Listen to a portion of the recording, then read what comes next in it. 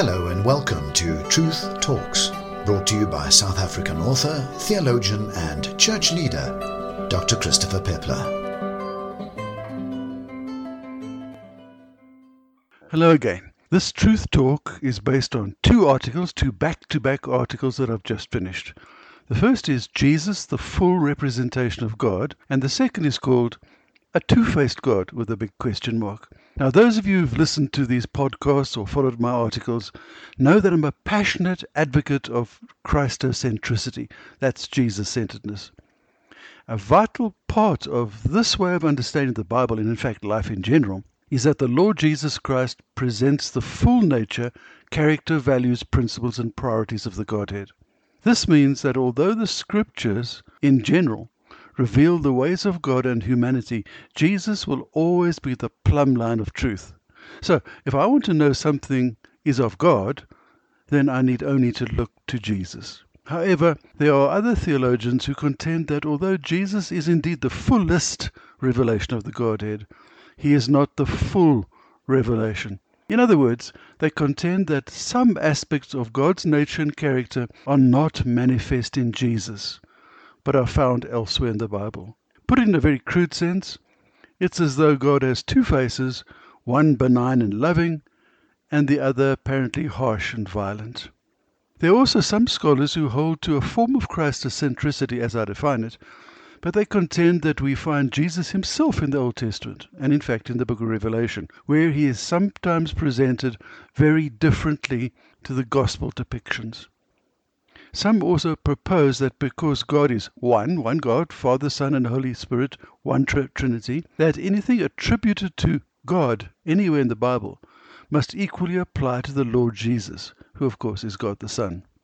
In this sense then, all biblical references to God would be Christocentric in nature.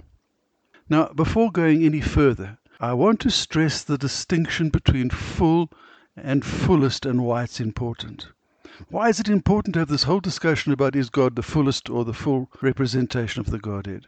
Well, firstly, if we concede that Jesus of Nazareth is not the full representation of the Godhead, then we of necessity have to find ways of reinterpreting key texts in Scripture, such as Colossians 1:19, Colossians 2:9, Hebrews 1 verses 1 to 3, and so on.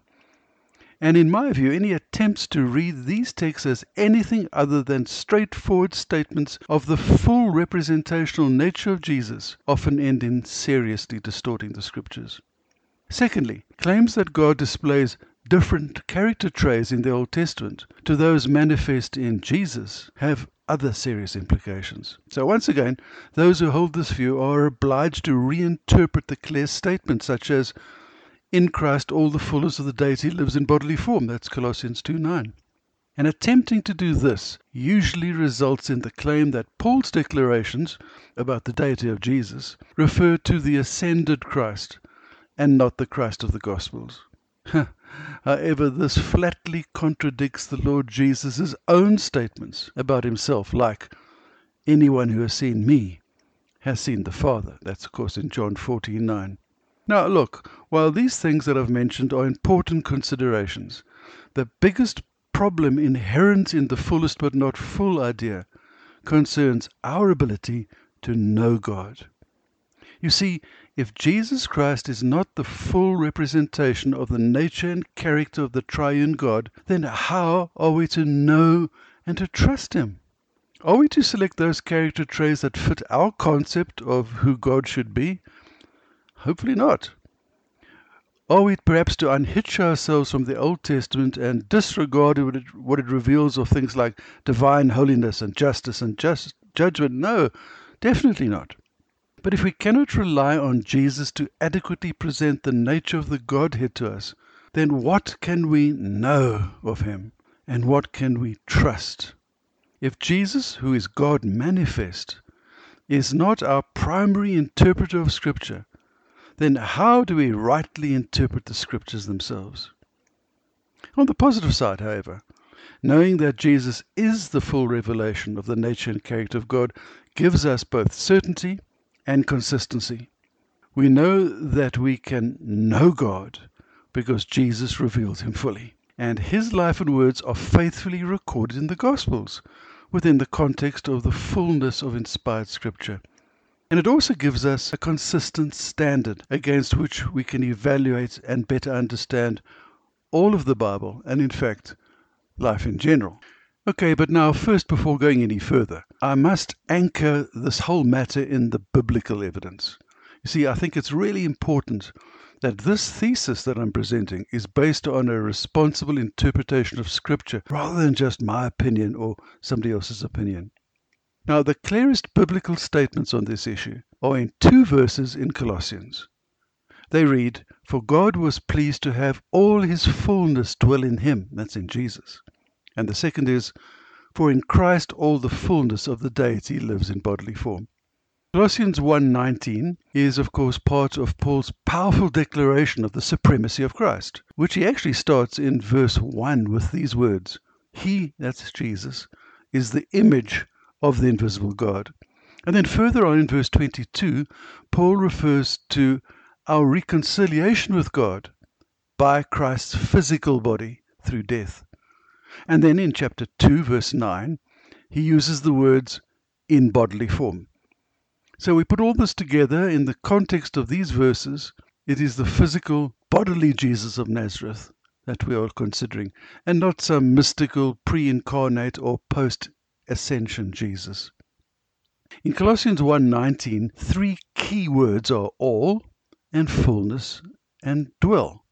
Now, frankly, there's no particular difficulties in translating the underlying Greek here. Pan, which translates as all, means whole or every. And pleruma, which means fullness, means repletion or fills or full. Robertson quotes a man called Lightfoot, Dr. Lightfoot. These are 2 great theologians of the past. And he quotes him as commenting on the fact that pleruma is a recognized technical term in theology, denoting the totality of the divine powers and attributes, the totality. Now, the third key word in the text is dwell, and this really just means to house permanently, to inhabit, or to dwell. Colossians 2:9 contains the same 3 words, but it adds one more, which means corporeal, or physical, or incarnate, or in bodily form. Now, here again, Robertson asserts that, quote, "all the pleroma of the Godhead not just contains aspects, or not just, certain aspects, dwells in Christ and in physical form." And then he adds that Paul asserts plainly the deity and the humanity of Jesus in a corporeal form. Okay, look, I can't go into all the details of the subtleties of the various commentators and what they've applied to these texts, but I do think I need to cite just one well-known current New Testament scholar, N.T. Wright. He writes this, commenting on Colossians 1:19. He writes, "God in all his fullness was pleased to take up permanent residence." And then in brackets he says, this is the best way of taking the Greek verb, closes brackets, in him. So let me read that again without the brackets. God in all his fullness was pleased to take up permanent residence in him. The full divinity of the man Jesus is stated without any implications that there are 2 gods. It is the one God in his fullness who dwells in him. Now, to even better understand Paul's inspired statements, let me take you to some of the things that Jesus actually says about himself. Do you remember when he was talking to his disciples about the fact that he in himself was the only way to God the Father? And then he said this, "If you really knew me, you would know my Father as well. From now on you do know him and have seen him." Philip said, "Lord, show us the Father, and that will be enough for us." And Jesus answered, "Don't you know me, Philip, even after I've been among you such a long time? Anyone who has seen me has seen the Father." That's in John 14, verses 7 to 9. Now, earlier in John's account, he recorded Jesus as saying this, "When a man believes in me, he does not believe in me only, but in the one who sent me. When he looks at me, he sees the one who sent me." John 12, verses 44 to 45. So Jesus is making it pretty darn clear, right? Now, there are several other texts that bear on on this issue. But I really only have space and time to cite just three. Hebrews 1 verses 1 to 3, the first part of verse 3, says this: In the past, God spoke to our forefathers through the prophets at many times and in various ways. But in these last days, He has spoken to us by His Son, whom He appointed heir of all things, and through whom He made the universe. The Son is the radiance of God's glory and the exact representation of His being. Then in 1 John 1 verses 1 to 3, it says this: That which was from the beginning, which we have heard, which we have seen with our eyes, which we have looked at and our hands have touched, this we proclaim concerning the word of life. The life appeared, we have seen it and testify to it. And we proclaim to you the eternal life which was with the Father has appeared to us. We proclaim to you that what we have seen and heard, so that you may have fellowship with us. And our fellowship is with the Father and with the Son, Jesus Christ. Now, of course, this passage is an amplification of what John wrote in his Gospel, when he said, The Word became flesh and made His dwelling among us. And we have seen His glory, the glory of the one and only, who came from the Father, full of grace and truth. That's John 1:14. Then another relevant text is John 1:18, which reads, No one has ever seen God, but God, the one and only, who is at the Father's side, has made Him known.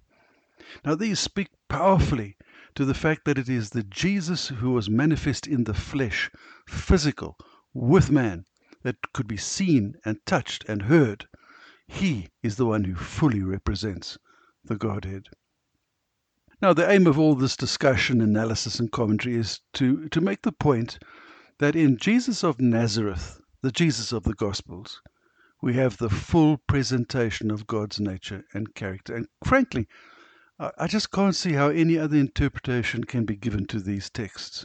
You've probably picked up by now that I'm using the term Jesus of Nazareth as shorthand for God incarnate in bodily form in the person of Jesus.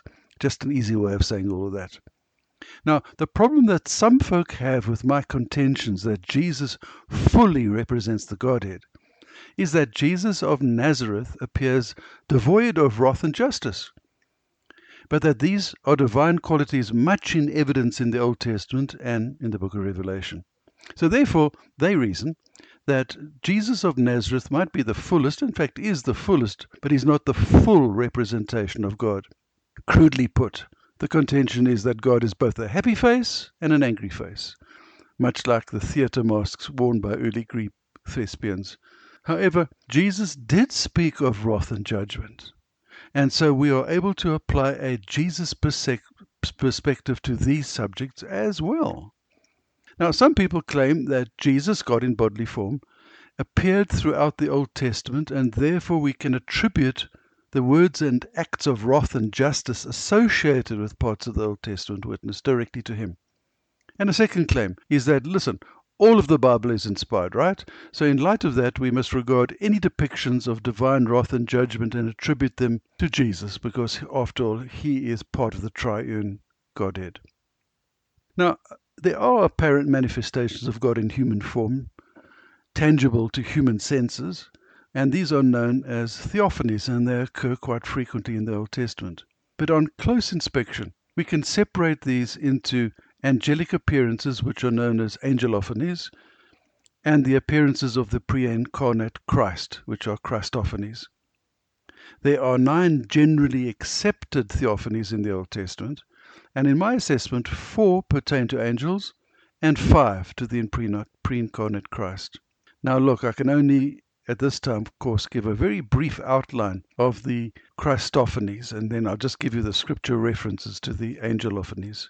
Okay, number 1. In Genesis 12, verses 6 to 7, the Lord appeared to Abraham, he didn't even have the H in his name at that stage, Abraham, and promised to give his descendants the land of Canaan.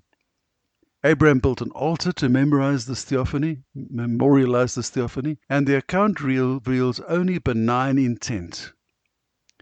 Secondly, in Genesis 17, verses 1 through 22, here the Lord appeared again to Abraham to confirm and elaborate on the covenant that he had already made. God changed Abram's name to Abraham, and he changed his wife's name to Sarah with an H in it.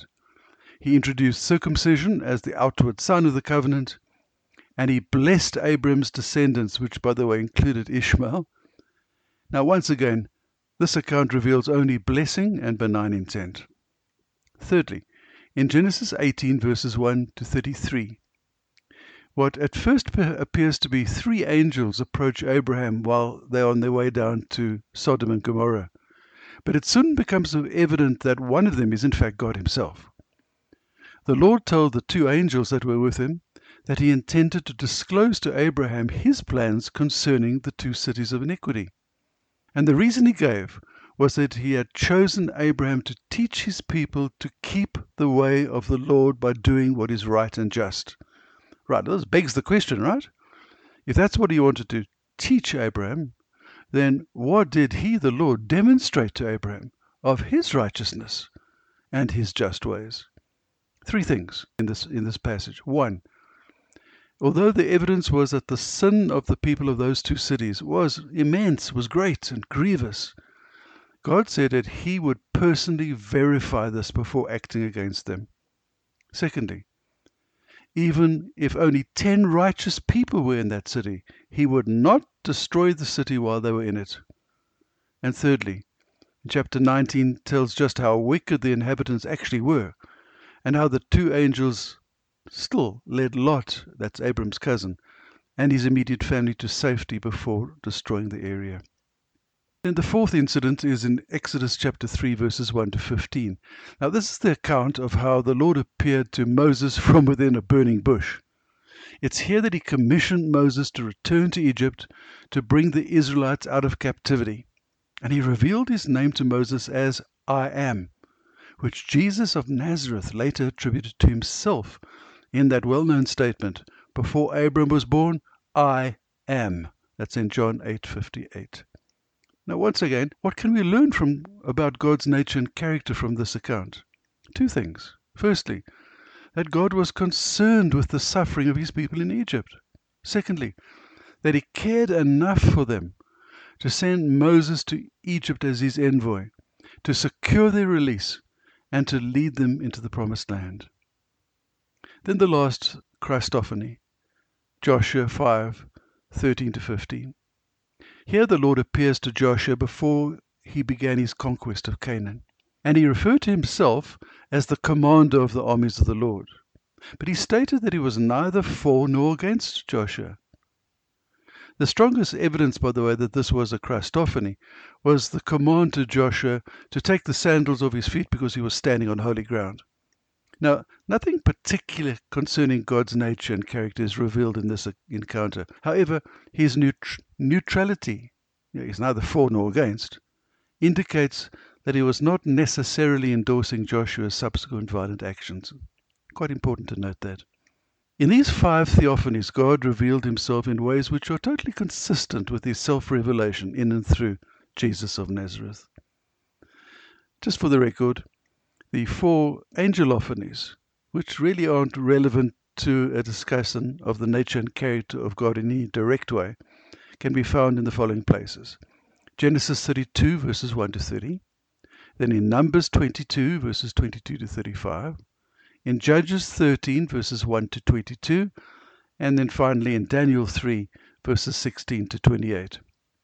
All right, let's have a quick look at Jesus in the book of Revelation. Now, a major consideration here is that John developed this book, the book of Revelation, almost entirely as a collection of vivid symbolic pictures. There's very little in this apocalyptic work that should be taken at surface level. For instance, the Lord Jesus is depicted in chapter 1 as having burning feet and a sword instead of a tongue. In chapters 5 and 6, he's imaged as a lamb. And in chapter 19, he's imaged as a warrior mounted on a horse.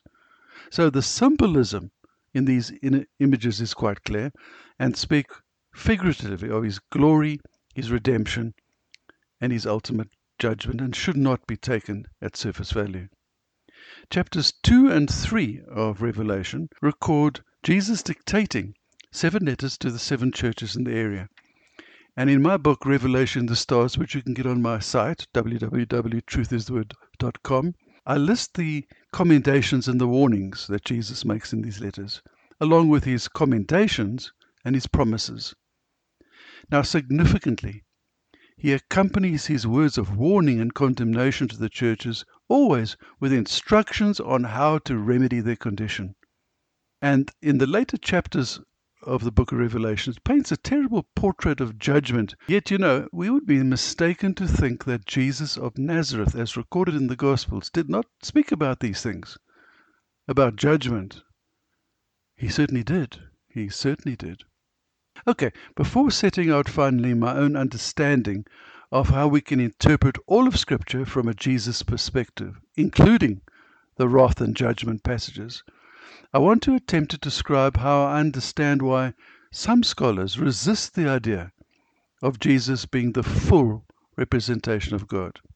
As I think about it, the problem appears to be centered around the question of how to deal with the wrath and judgment parts of the Bible that do not appear to reconcile with how Jesus portrays the Godhead in the Gospels.